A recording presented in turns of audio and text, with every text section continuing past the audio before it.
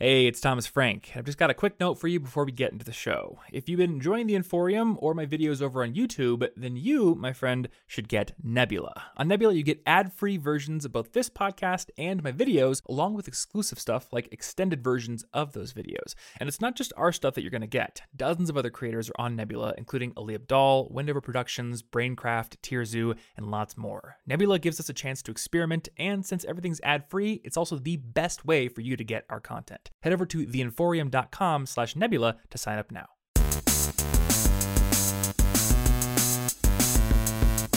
Hey, what's up, everybody, and welcome to the College Info Geek podcast. My name is Thomas Frank, and this is a show that helps you become a more effective student. And on today's episode, I am stoked to be talking with my friend Ryan Gray, who is a doctor and who is the founder of a site called medicalschoolhq.net, which is all about helping students get into med school and go along the path to becoming a doctor, whatever kind of doctor they want to be. So this episode is going to be all about that process, and we're going to specifically focus on the process of going from like late high school, choosing your major. We're going to talk about like what major choices are ideal for going into med school, and hint, it's not as of a restricted list as you might think it is.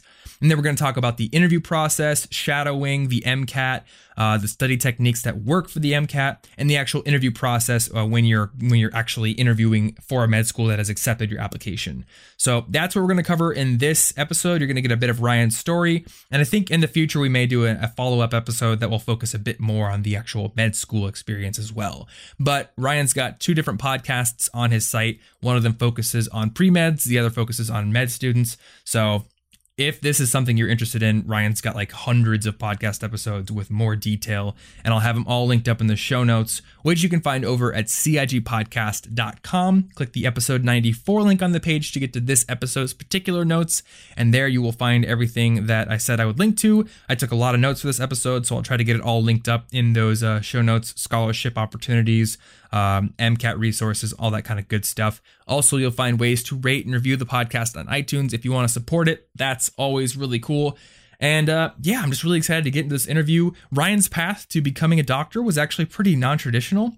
He likes to call it traditional and non-traditional at the same time, but interestingly enough, I can't talk sometimes, he majored in exercise and sports science, and that eventually guided him to becoming a doctor. So it's kind of a different path than a lot of people take, and I'm interested to dig into it.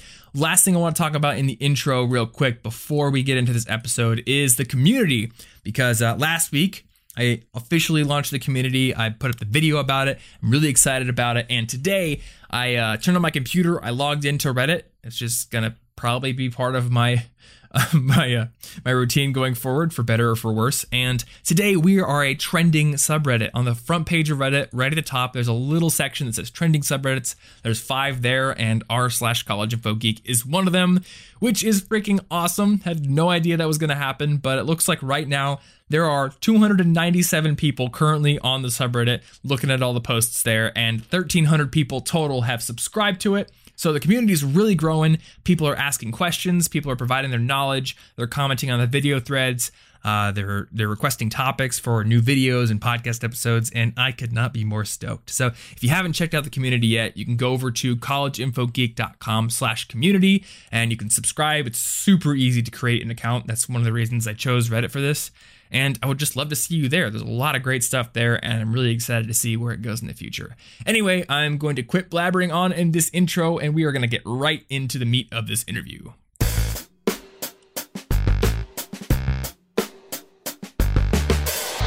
All right, Ryan, welcome to the show, man. Hey, thanks for having me, Thomas. Yeah, for sure. So I haven't done an episode about med school or anything medical related since episode 26 of the podcast. And that one was really popular. I had a guy who was in med school at the time.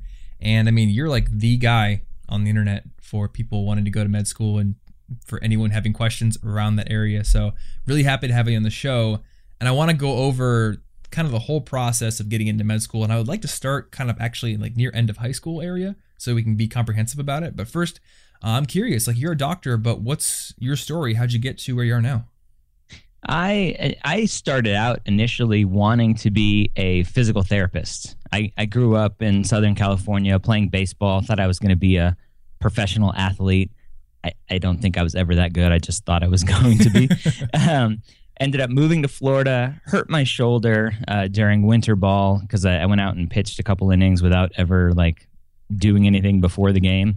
And just I couldn't throw anymore after that. So I went through a whole stint of physical therapy, and I was like, this is pretty cool.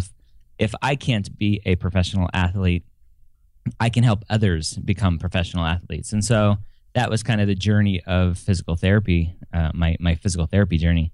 I shadowed a physical therapist, and she said, if you're smart enough to get into PT school, you might as well be a doctor. I guess at that time, physical therapy school was really hard to get into. Okay. And so right around that same time, senior year of high school, I dissected a cat, and I was hooked from there. I was bringing in my own power tools from home. I was going in off hours.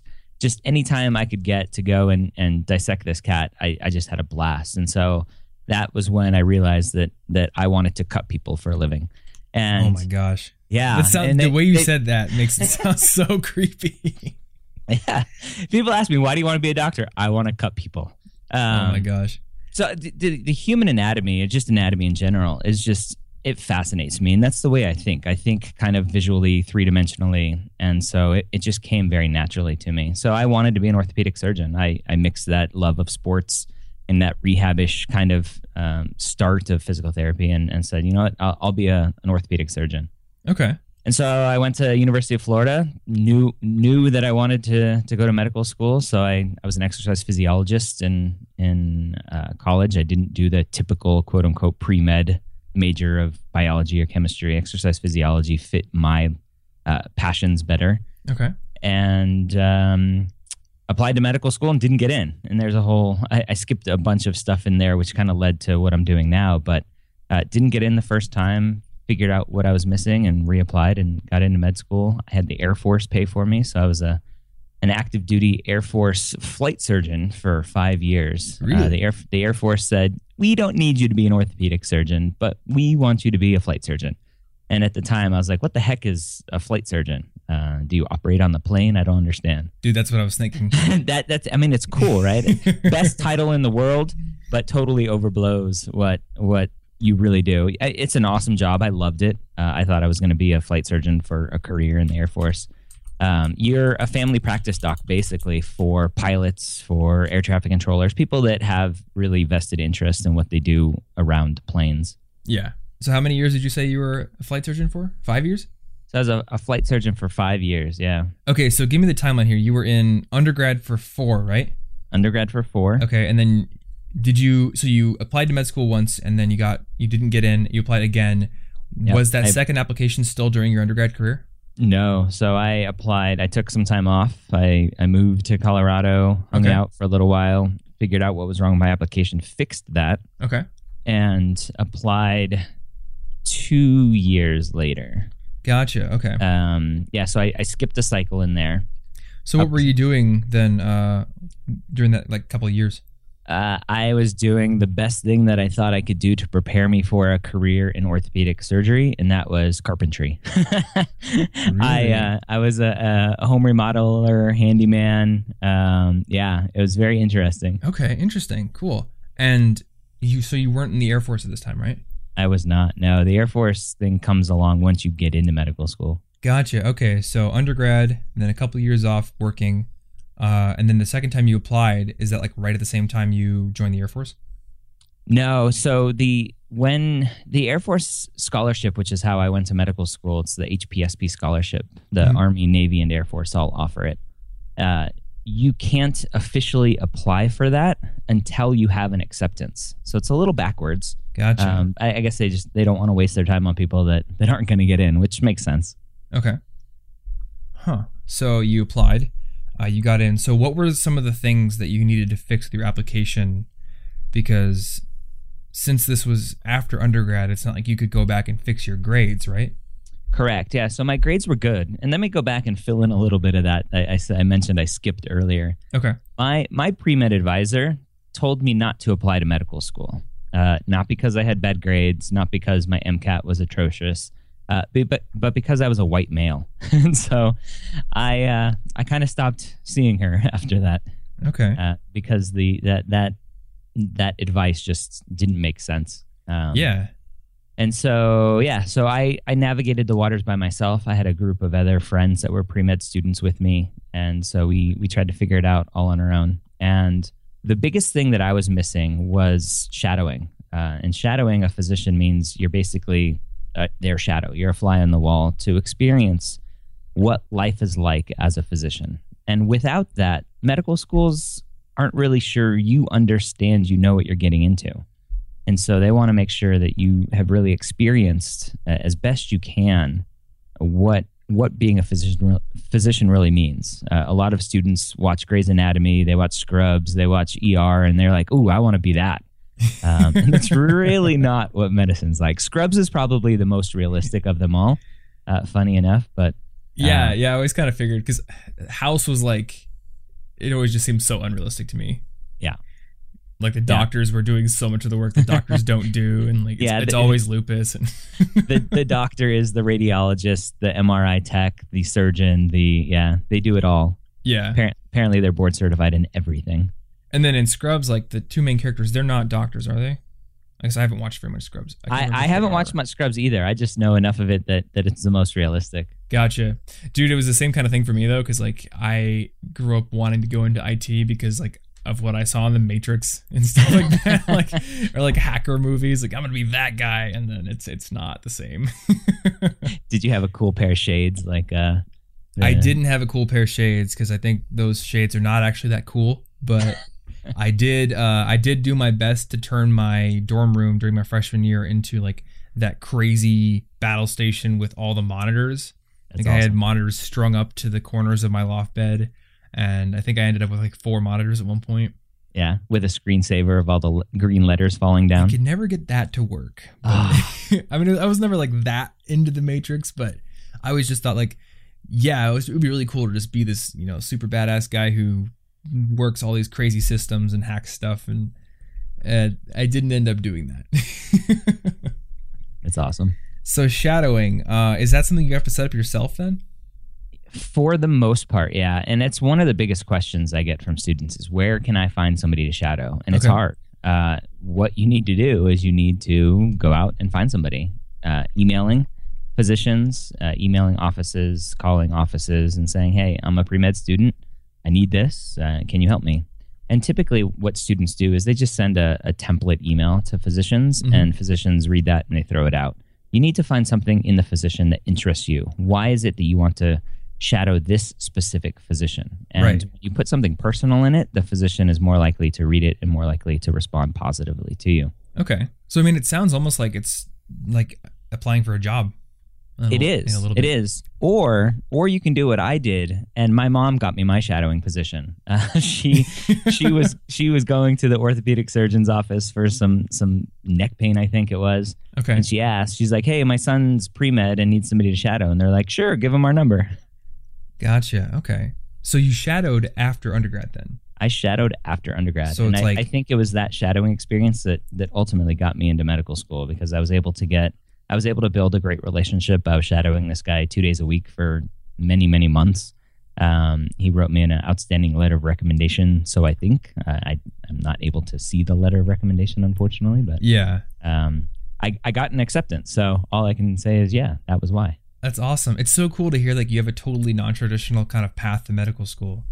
Shadowing it's a non-traditional, traditional path. Yeah. I guess, you did go through undergrad and you did go to med school, but it's interesting to I think a lot of people think that you have to go and then immediately go to medical school right after and all that kind of stuff. So let's talk about med school itself. What else went into the process of getting in other than the shadowing? Like, what does the application all entail? The application is brutal. It's so obviously the foundational things like having good grades and having a good MCAT score. I think too many students put too much weight into that. Okay. They think, I have to have perfect grades. I have to have the perfect MCAT score, and it's just not true. In an application, the admissions committees are looking for diverse students, diverse populations that will add something to their incoming class. If they accepted all 4.0 students that had 528s on the MCAT, I think that's the new high score for the MCAT. They just changed their scoring system. So if they accepted all of those people, the class wouldn't be very fun. And what we're finding with research is that those students don't actually make the best physicians because they typically are missing other things like personalities and communication skills. Yeah. And I'm stereotyping a little bit. Obviously, all great students are not antisocial people, but so they're looking for uniqueness, and I think that's something that students often overlook. Is they go, okay, I have this checklist of things that I need to do. I need to take all of these courses. I need to take the MCAT. I need to have this type of shadowing experience. I need to have this sort of volunteer experience. I need to do Habitat for Humanity to show XYZ. And there's 60 plus thousand students that apply to medical school every year. And many of those have everything that you just mentioned, or I just mentioned. So all the applications tend to blend together. And so when you get somebody that had taken a year off of school and done a mission trip somewhere, or taken a year off of school and just went and learned a language in another country, or done just something different, it stands out so much more. And as I'm talking to students, and I do mock interviews with students and hear back from them after they go on their real interviews, they go, you know what, you were right. It was that uniqueness that they wanted to talk about the whole time. They didn't care about anything else. They just wanted to find out more about me and my path and my story that made me different. Dude, this is like shifting my perception of med school so much, because it's actually interesting. This is kind of right in line with what I heard from Ryan. He told me that he didn't have perfect grades. I think he had like a 3.6 GPA or something like that. Didn't have a perfect MCAT. And yet he got interviews at I think it was 9 out of the 10 schools he applied to. And several of them accepted him, because he had done Doctors Without Walls, and he'd had a blog that kind of blogged about the life of a medical student, and he'd just done all these things that kind of made him unique. But for the longest time, I've always said this is what you need to do to get a job. You need to be unique. You need to have experiences that set you apart, and you don't just need to be checking boxes. But I've always tempered it with this okay, but if you're gonna go to medical school or gonna go to law school, your grades do matter a lot more. And I mean, here you are telling me that it's more similar to the job world that I've been talking about for years than I thought it was. So that's really interesting. I'm not going to lie, grades matter. Mm-hmm. MCAT matters, because when a medical school gets 6,000 applications for 100 seats, mm-hmm. they need some way of filtering those applications. And typically they'll start to filter by MCAT, GPA, and start at the top of the best MCAT, the best GPA, and go down. Okay. And as soon as they're out of spots for interviews, then you're SOL. So gotcha. Okay. So they do matter. And I think one of the biggest things as you transition from high school to college, and if this is the path that you want to take, the one of the biggest mistakes that I see students make is they go in guns blazing, and they go, okay, I'm going to take my biology, my chemistry. I'm going to be the president of the pre-med club. I'm going to do all of this extracurricular activity. I'm going to start a research project. I'm going to do XYZ. And they don't understand that going from high school to college, the transition of the coursework, the course load, what's expected of you, is like going from high school baseball to Major League Baseball. There's just a huge difference there. And all of a sudden, you're on your own. You have a syllabus that you're given at the beginning of the year, and you're expected to stick to it. You don't go in every day, and you don't have the teacher holding your hand like you do in high school. And so students typically fall into the trap of taking on too much too fast, and they don't know how to be a college student. They might have been an amazing high school student, but they haven't learned how to be a college student. And so what I preach is that you need to take it slow. Learn how to be a student first. And then once you figure that out, then start adding things slowly and find that balance for you. Yeah, I would agree with that too, because that was kind of the attitude I took with my first couple of years of college. I need to collect all the extracurriculars and have the biggest resume. And I got lucky with the fact that my course load wasn't very tough, both because it was a business major, it wasn't any sort of pre-med thing, and I had done enough college dual enrollment stuff in high school that it was it was pretty light to start out with, so I could manage all those things. But if you're jumping in with a huge course load with a lot of really hard science classes, and then you're trying to add everything, it's going to get overwhelming quickly, and you're not giving yourself time to acclimate to that sort of workload. So I definitely agree there. I actually want to focus a little bit on that transition from high school to college. So somebody wants to be a med student. I'm kind of getting the idea that it matters a little less than I thought before what you major in undergrad, because you did exercise science. So is there like a limited amount of majors that you can choose that do lead to med school, or could it be anything as long as you are able to pass the MCAT? Like, how much do they look at your individual choice of major? They don't. What they look for is that you take whatever prerequisites are for that particular medical school. And it's one of the most frustrating things to me with the application process is every school has different requirements. Mm-hmm. For the most part, they all line up. They all want the year of biology, chemistry, physics, maybe some English. With the new MCAT, a lot of schools are adding in the requirements that kind of prepare you for the MCAT, like sociology, psychology. Okay. So those are the core prereqs, and you need to look those up for every school that you're interested in applying to. And so as long as you take those and do well in those are typically called the BCPM, biology, chemistry, physics, and math courses that add up to your quote unquote science GPA for the application. As long as you do well in those, obviously you need to do well in your other classes too, but do something that interests you. Too many students go, I need to do biology, I need to do chemistry because that's what will prepare me for medical school. And I think that's a big mistake too, is just don't do something that you think will prepare you for medical school, because nothing will prepare you for medical school. It's a whole nother ballgame. Do something that interests you, because ultimately at the end of the day, what happens is if you're doing a major, and if it's a romantic language, if it's engineering, whatever it is, if you're passionate about it, and I know we can talk about this, about following your passions, because that's kind of a trap too. But if you enjoy it, then you are more likely to go to the classes, put more effort into the classes. And when you talk about those experiences, your body language, your facial expressions, your tone and pitch in your voice are so much happier than if you go, yeah, I was a chemistry major. Yeah, it was okay. You're during an interview, when you're talking about that, when the interviewer goes, wow, I see you studied Spanish as a major. Why did you do that? And you go, oh, well, you know what?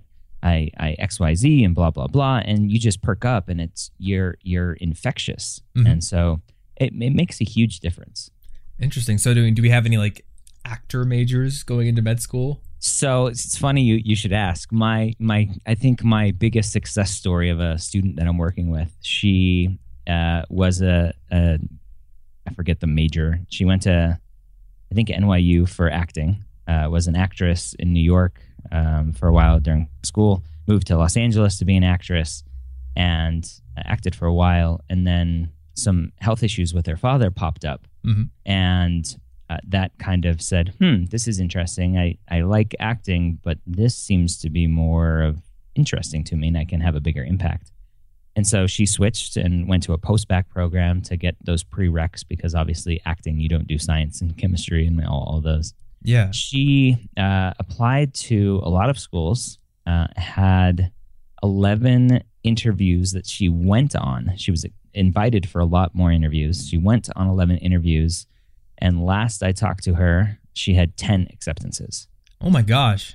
Because she had an amazing story to tell. And that's where I think a lot of students, getting back to grades and GPA and checking all of these boxes, when you do that and you're not passionate about it and you're not excited about it, you don't tell a good story. Yeah. And so she obviously told a good story. I did some mock interview prep with her. We got her ready, and she just obviously knocked it out of the ballpark. Oh, that is awesome to hear. This is really starting to kind of come into line with a lot of the other career paths I've researched. It's surprising to me, but man, that's awesome. So you said a post-bac program. Is that just like a kind of a program that's like an accelerated, I need to learn these things but don't need a degree kind of thing? Typically, yeah. So Okay. post-bac is post-baccalaureate. So your undergrad is your Gotcha. baccalaureate degree. Post-baccalaureate is this extra degree. Started at Columbia, actually after the Second World War, I believe, to help educate all of the GIs that were coming back and really didn't have anything to do. Okay. And it's become popular these days among non-traditional students who are figuring out the sales job that they've been in or whatever job that they're stuck in. They go and they think, wow, I really wanted to be a doctor back when I was in high school, but I didn't think I could do it. I think I can do it now. And so these post-bac programs fill that void instead of having to go back and do a full undergraduate education again.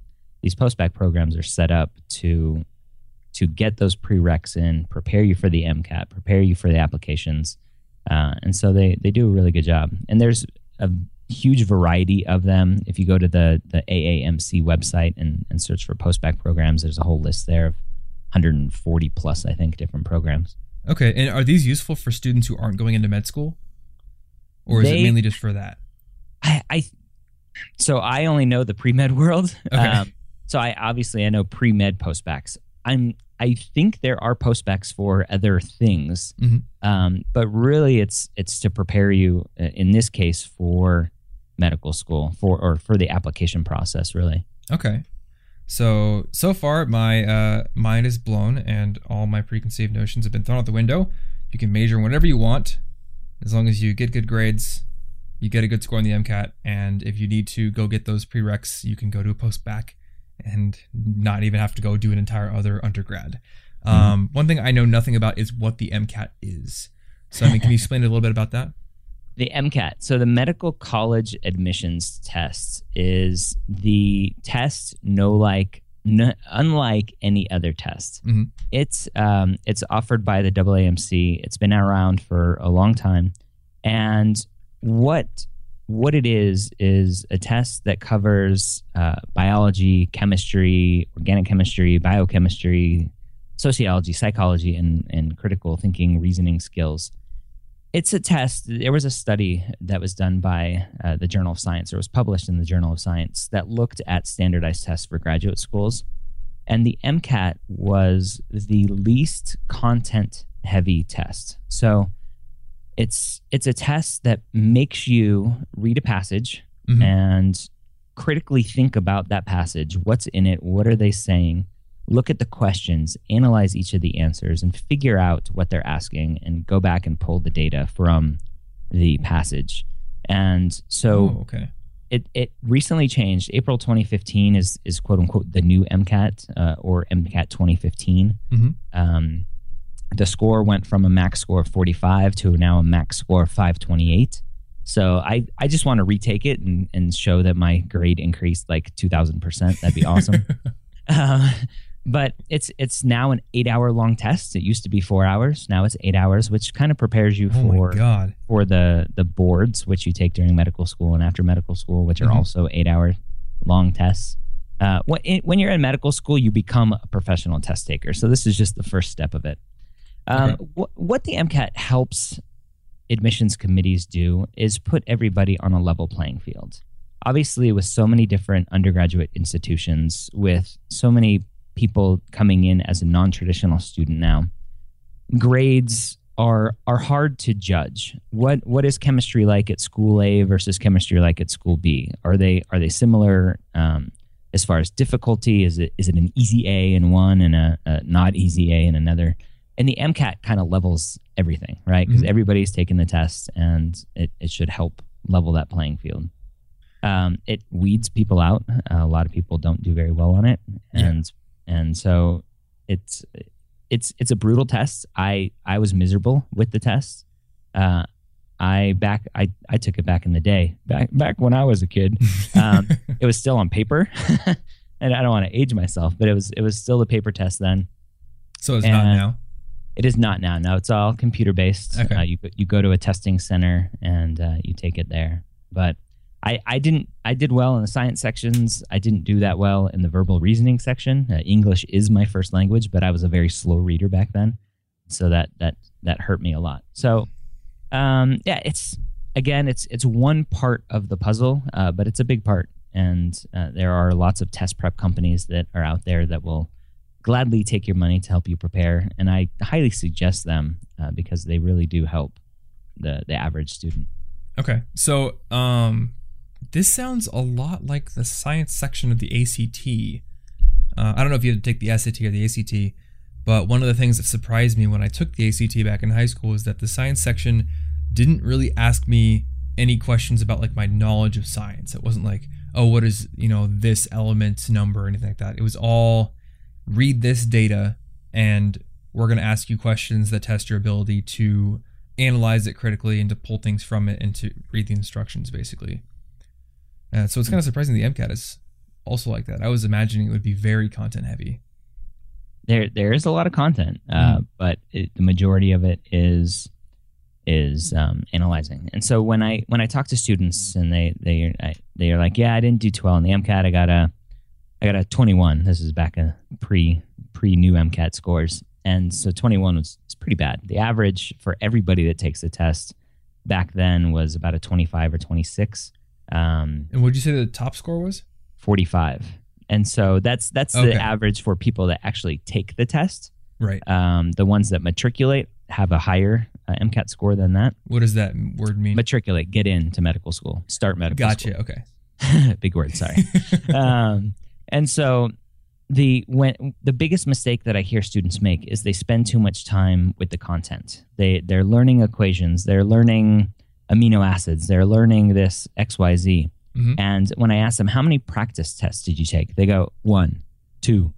Did you take them in a real timed setting? No. So that's the MCAT is something that you need to take a lot of practice tests, typically 7 or 8, I would recommend. Mm-hmm. And you sit there and you take them for real. You time yourself, you time each of the sections, and when your timer goes off, you stop the test. And beyond that, analyzing what you got wrong, why you got it wrong, what you got right, why you got it right is a huge part. So the review takes a really long time as well. So it's a long process. If you can do it as a quote unquote full-time job for 3 months, that's the best way to do it. Yeah. If you're trying to study while you're taking a full load of courses and working and whatever else, it's hard. It really is. Yeah, because you said it's an 8-hour test. So if you're doing a real-timed run-through 7 or 8 times, like that's 60 to 70 hours of real practice in there. Yeah, and then that's probably heavy. Double that for review. Yikes. But dude, you are confirming like everything that I've been putting into videos about test prep. Like you need to take a practice exam, and you need to have it, like if you can, sit in the room you're going to take it in, time yourself, all that stuff. And yeah, it's good to hear that that's the most effective strategy for this particular test as well. So maybe we have MCAT. Can you take the MCAT more than once, or is your first score kind of set in stone? You can take it more than once, and it's really not the biggest red flag if you do. Okay. With the new MCATs, they have put different limits on how many times you can take the test. I think overall you can take it 7 times, which to me seems like, oh my God, I'd want to shoot myself.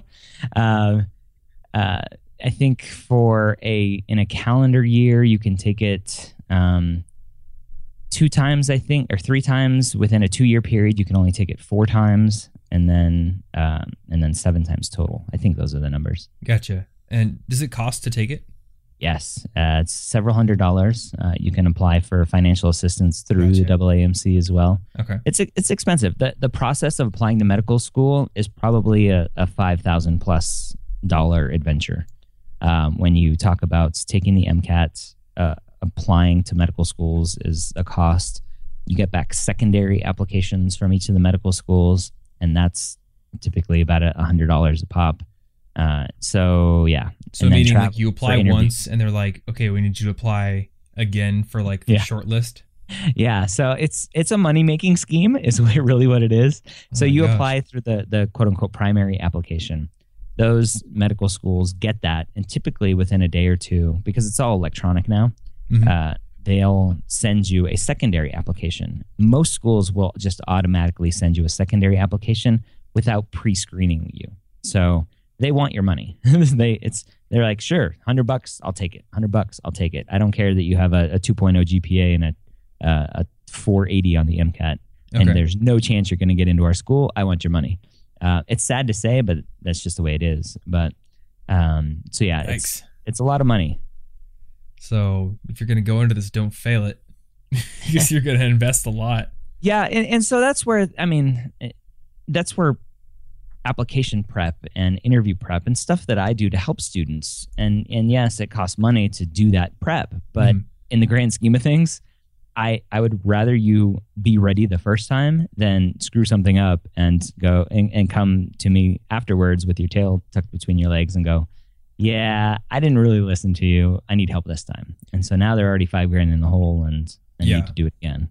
Yeah, I mean, this is just like anything else where you need to invest whatever is necessary to become proficient in your field. Like, I want to become a speaker, and I paid a professional speaker friend of mine. I bought his course because it will teach me how to do that. So, same exact thing. Gotta love Grant. Yep, Grant's such a good guy, man. I think I'm going to be speaking like 3 times this year. So, and I have Grant to thank for a lot of it. So let's recap. So I think we've kind of covered the end of high school to application time period. So basically, major in what you want, what interests you, which, I mean, that kind of just forms the basis of my major choice advice in general. But you need to cover those prereqs that whatever med school you want to apply to is going to require. You can do a post-bac if you need to. Otherwise, you can just kind of work them into your program.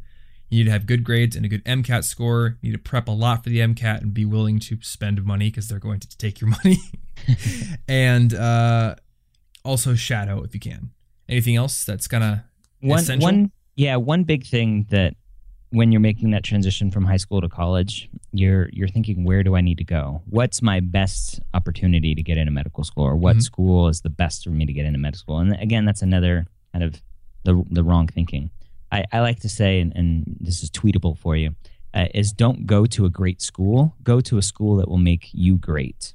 So find a school that suits your personality. The class sizes are what you want. The location, the weather is what you want. Do you want to be close to your family, far away from your family? Okay. Whatever it is, those are the kinds of things that you need to be thinking about. Don't think that you need to get to Yale or Harvard or whatever it is because that's what medical schools want. Because it's, again, we talked about it this whole time. It's not what they're looking for. Yeah. So, I mean, I think this perfectly leads into the money question. I know there's a huge disparity of cost of undergrad schools. And obviously, like, med school costs way more than undergrad typically. But are there, like, cheaper medical schools versus super expensive medical schools? And what's the scholarship situation like? There are cheaper medical schools versus expensive medical schools. So, typically, you're dealing with the public schools versus private schools for most. Okay. And if you're an out-of-state student at a public school, you're going to pay a lot of money as well until you can get in-state residency with whatever that state requires you to do. So state schools, I mean, you can go to school for $10,000-$15,000 a year for some medical schools. Okay. But the majority, the average medical school it's going to be about $160,000 as you're done with your education. So it's a lot of money. And it scares off a lot of people, and it's a huge issue now with the diversity of students that are coming in. Is you get a lot of lower socioeconomic students that don't even try because they look at that number and they go, "There's no way." But as a physician, you although we're not making the millions of dollars physicians were back in the 80s. You still make a very healthy living, and if you live like a student long enough and pay back those loans quickly, it's very manageable. So, I mean, do you have any like average figures for how long it takes someone to pay off their loans? Off the top of my head, no. Most of the loan repayment stuff is done over this. It's like 30 years, 20 years, 10 years. It just depends on how aggressive you want to be. Okay. Most of the loans are going to be government subsidized loans, and so there's some flexibility there of if you work in a underserved population and you pay back the minimum for 10 years, then you're forgiven the rest of your loans. So there's Okay. a lot of flexibility, and it's stuff I've covered before on the podcast. So if students are interested, they can go find that. Okay, yeah, and I'll make a note here for the loan episodes because I know you've covered a lot of stuff on your show that we won't cover here. It seems kind of similar to how the federal government does undergrad loans. I'm guessing the caps are much higher for med school, right? Yeah, so they have the subsidized loans and unsubsidized and Stafford, whatever all those terms are. So there's still a cap on the subsidized loans, and then you go into their different kind of loans. Okay. But it is what it is. Obviously, with myself going through the HPSP scholarship, I went to medical school for free, and that just offered me so much more flexibility and allowed me to do so much more. So I highly recommend that path. Okay. Even though I'm not in the Air Force anymore, I still highly recommend it. I'm actually in the Air National Guard because I love putting on that uniform and doing that part of the job. So it's huge. With the HPSP scholarship, that is an Air Force scholarship, right?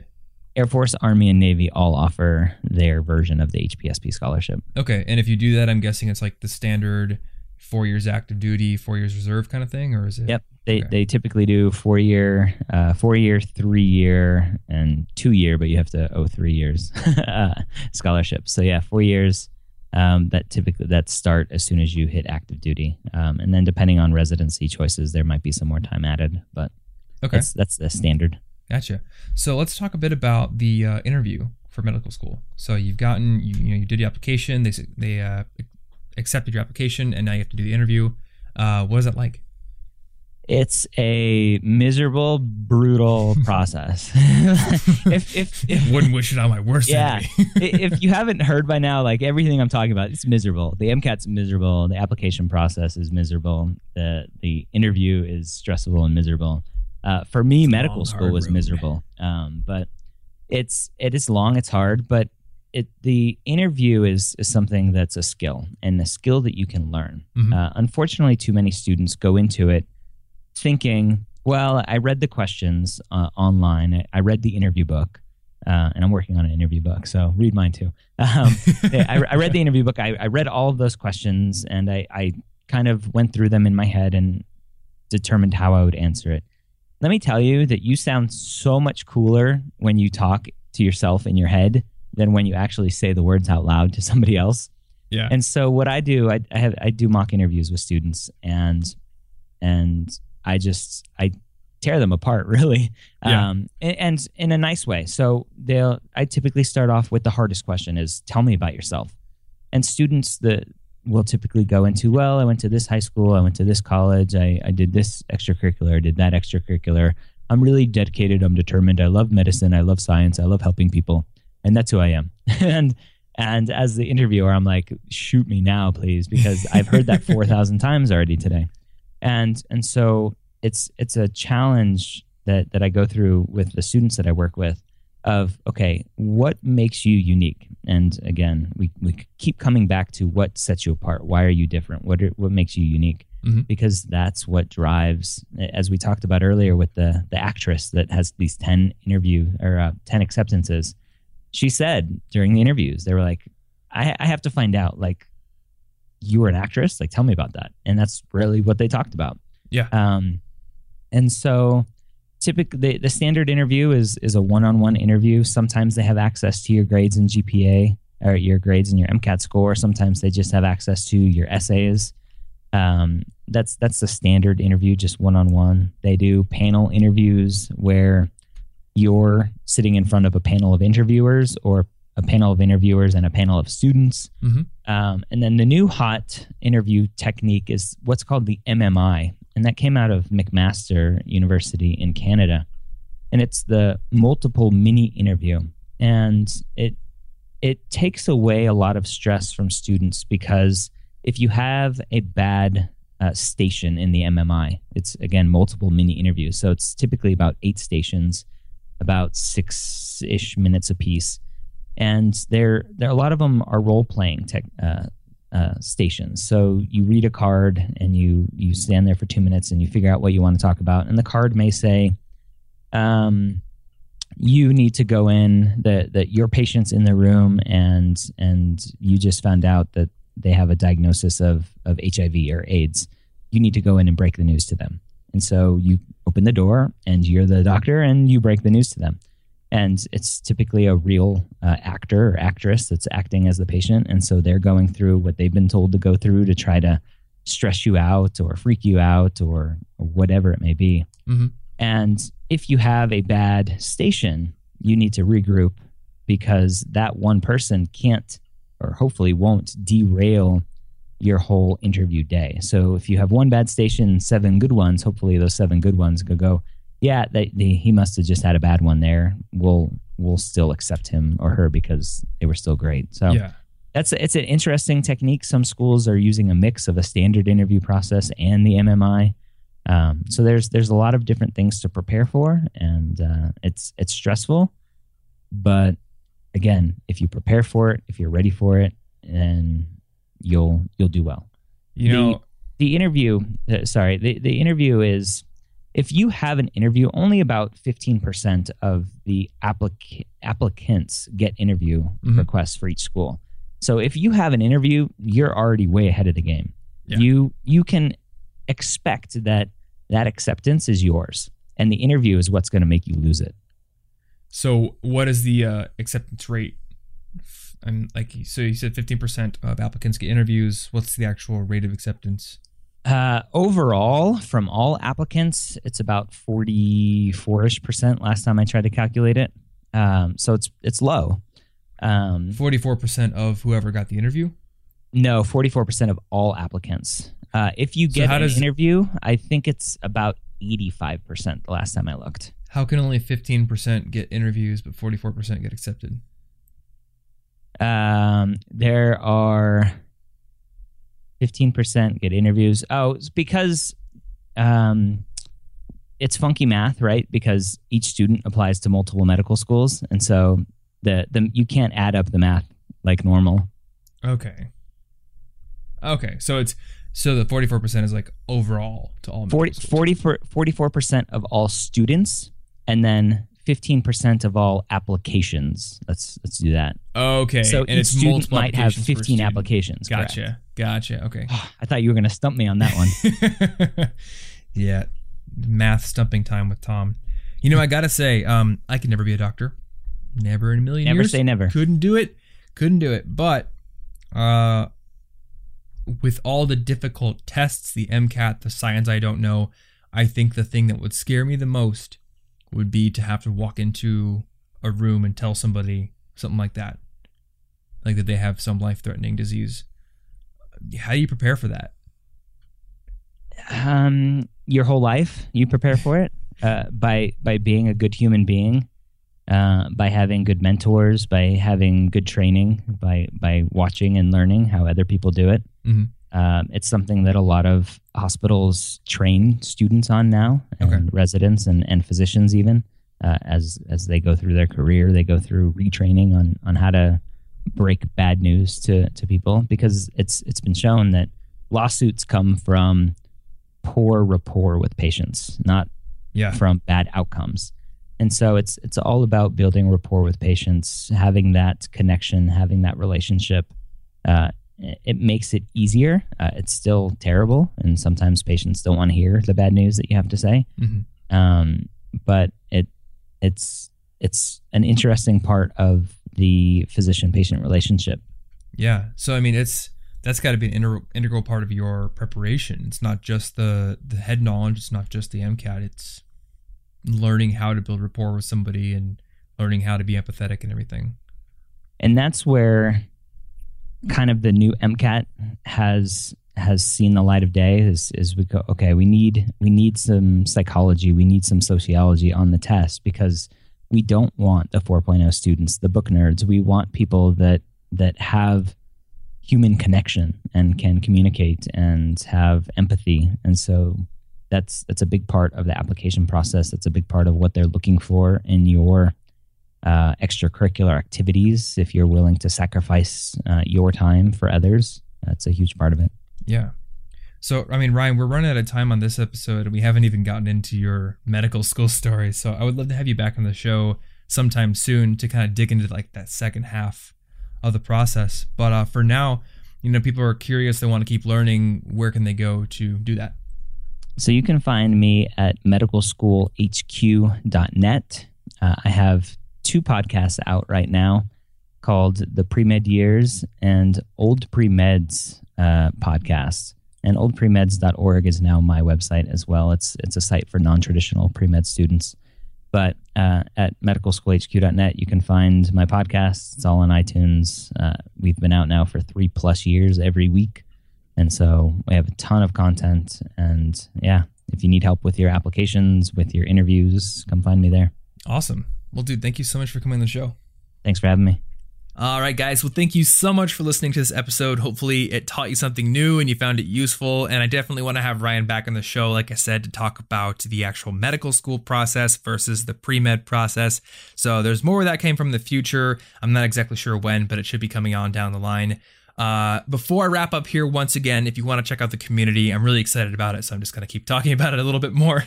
collegeinfogeek.com/community. You can discuss this episode, or if you had questions, you can make a topic in there, or do whatever else is in there. You can answer questions or ask questions of your own. And also, if you want to find my favorite resources for making your college experience a better one, I just added a couple the other day. You can go over to the toolbox at collegeinfogeek.com/resources. Got them all listed there. And that's all I've got. So until next week's episode, stay cute.